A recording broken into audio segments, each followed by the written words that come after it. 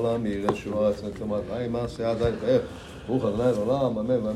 thank you to HaKadosh Baruch Hu for this beautiful minyan. HaKadosh Baruch Hu should bless everybody here with health and happiness and bracha, parnasah, simcha. So Tov should bless Am Yisrael, protect Am Yisrael, sef rosh tomar kol hachovi, kol Hashem Yisrael. Help us all do tshuva so we bring Eliyahu Hanavi Mashiach Tzidkenu already today. The last thing that we touched on, we're learning about touching on the halachot of tefillin.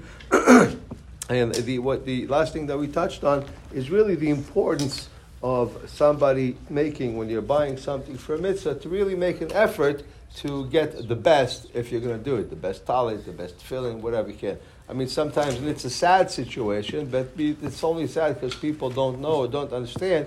You can have somebody buy a house and they're going to remodel, and they're buying a toilet for $1,000 Kohler toilet, and they're buying $1,000 this and $1,000 that. And then he calls me and says, hey, I need mezuzot. And he says, how much? And I say, it's about $50, $60. What? $60? I say, wait a second, how much you spend on your toilet?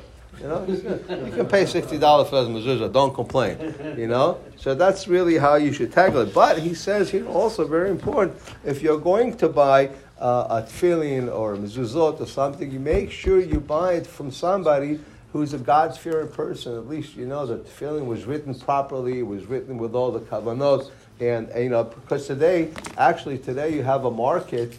You have a market, and I remember I saw in Israel a video that they actually have a computer, and it's writing Sifrei Torah. It's amazing, a beautiful writing, the whole 9 yards, but it's fake. The computer is writing it. Same thing. Nice little thing to have in a display case, but that's right. About it. But it's something that, and same thing with mezuzot. So you have to be careful where you buy them. And he says the Gemara. He tells you, he says Rabbi Meir Baal Hanes says that one time I went to visit Rabbi Ishmael, and he says to me, my son, what is your job? And I said to him, I am a sofer. I write.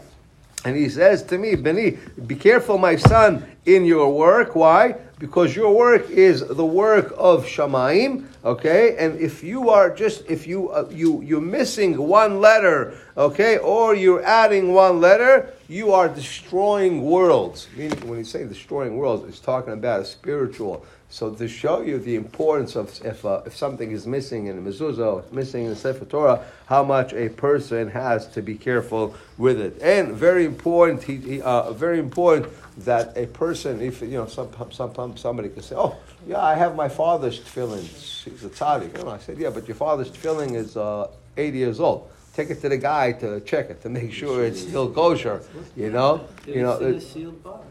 I understand. No, they open it. They can open. They open the mezuzot. They check. They open up the cloths and they check to make sure everything is. What I'm saying is, it's a sealed box. I mean, a mezuzah, I understand. Filling also has to be checked every 3.5 years or so. Usually, a lot of people take their tefillin to be checked on Rosh Chodesh before Rosh Hashanah. They take them to get checked for that. So the service light is on my tefillin.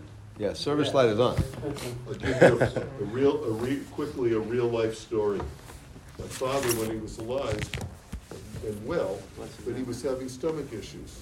They could not diagnose what it was. He had all the lower GI, upper GI, everything, nothing.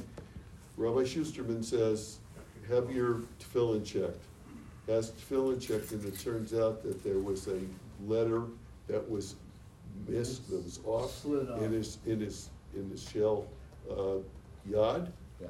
And when you take a look at where the shell yod is placed, it's right here, going down towards your stomach area and your heart and head area. And sure enough, he had it fixed. Problem went away. That's it.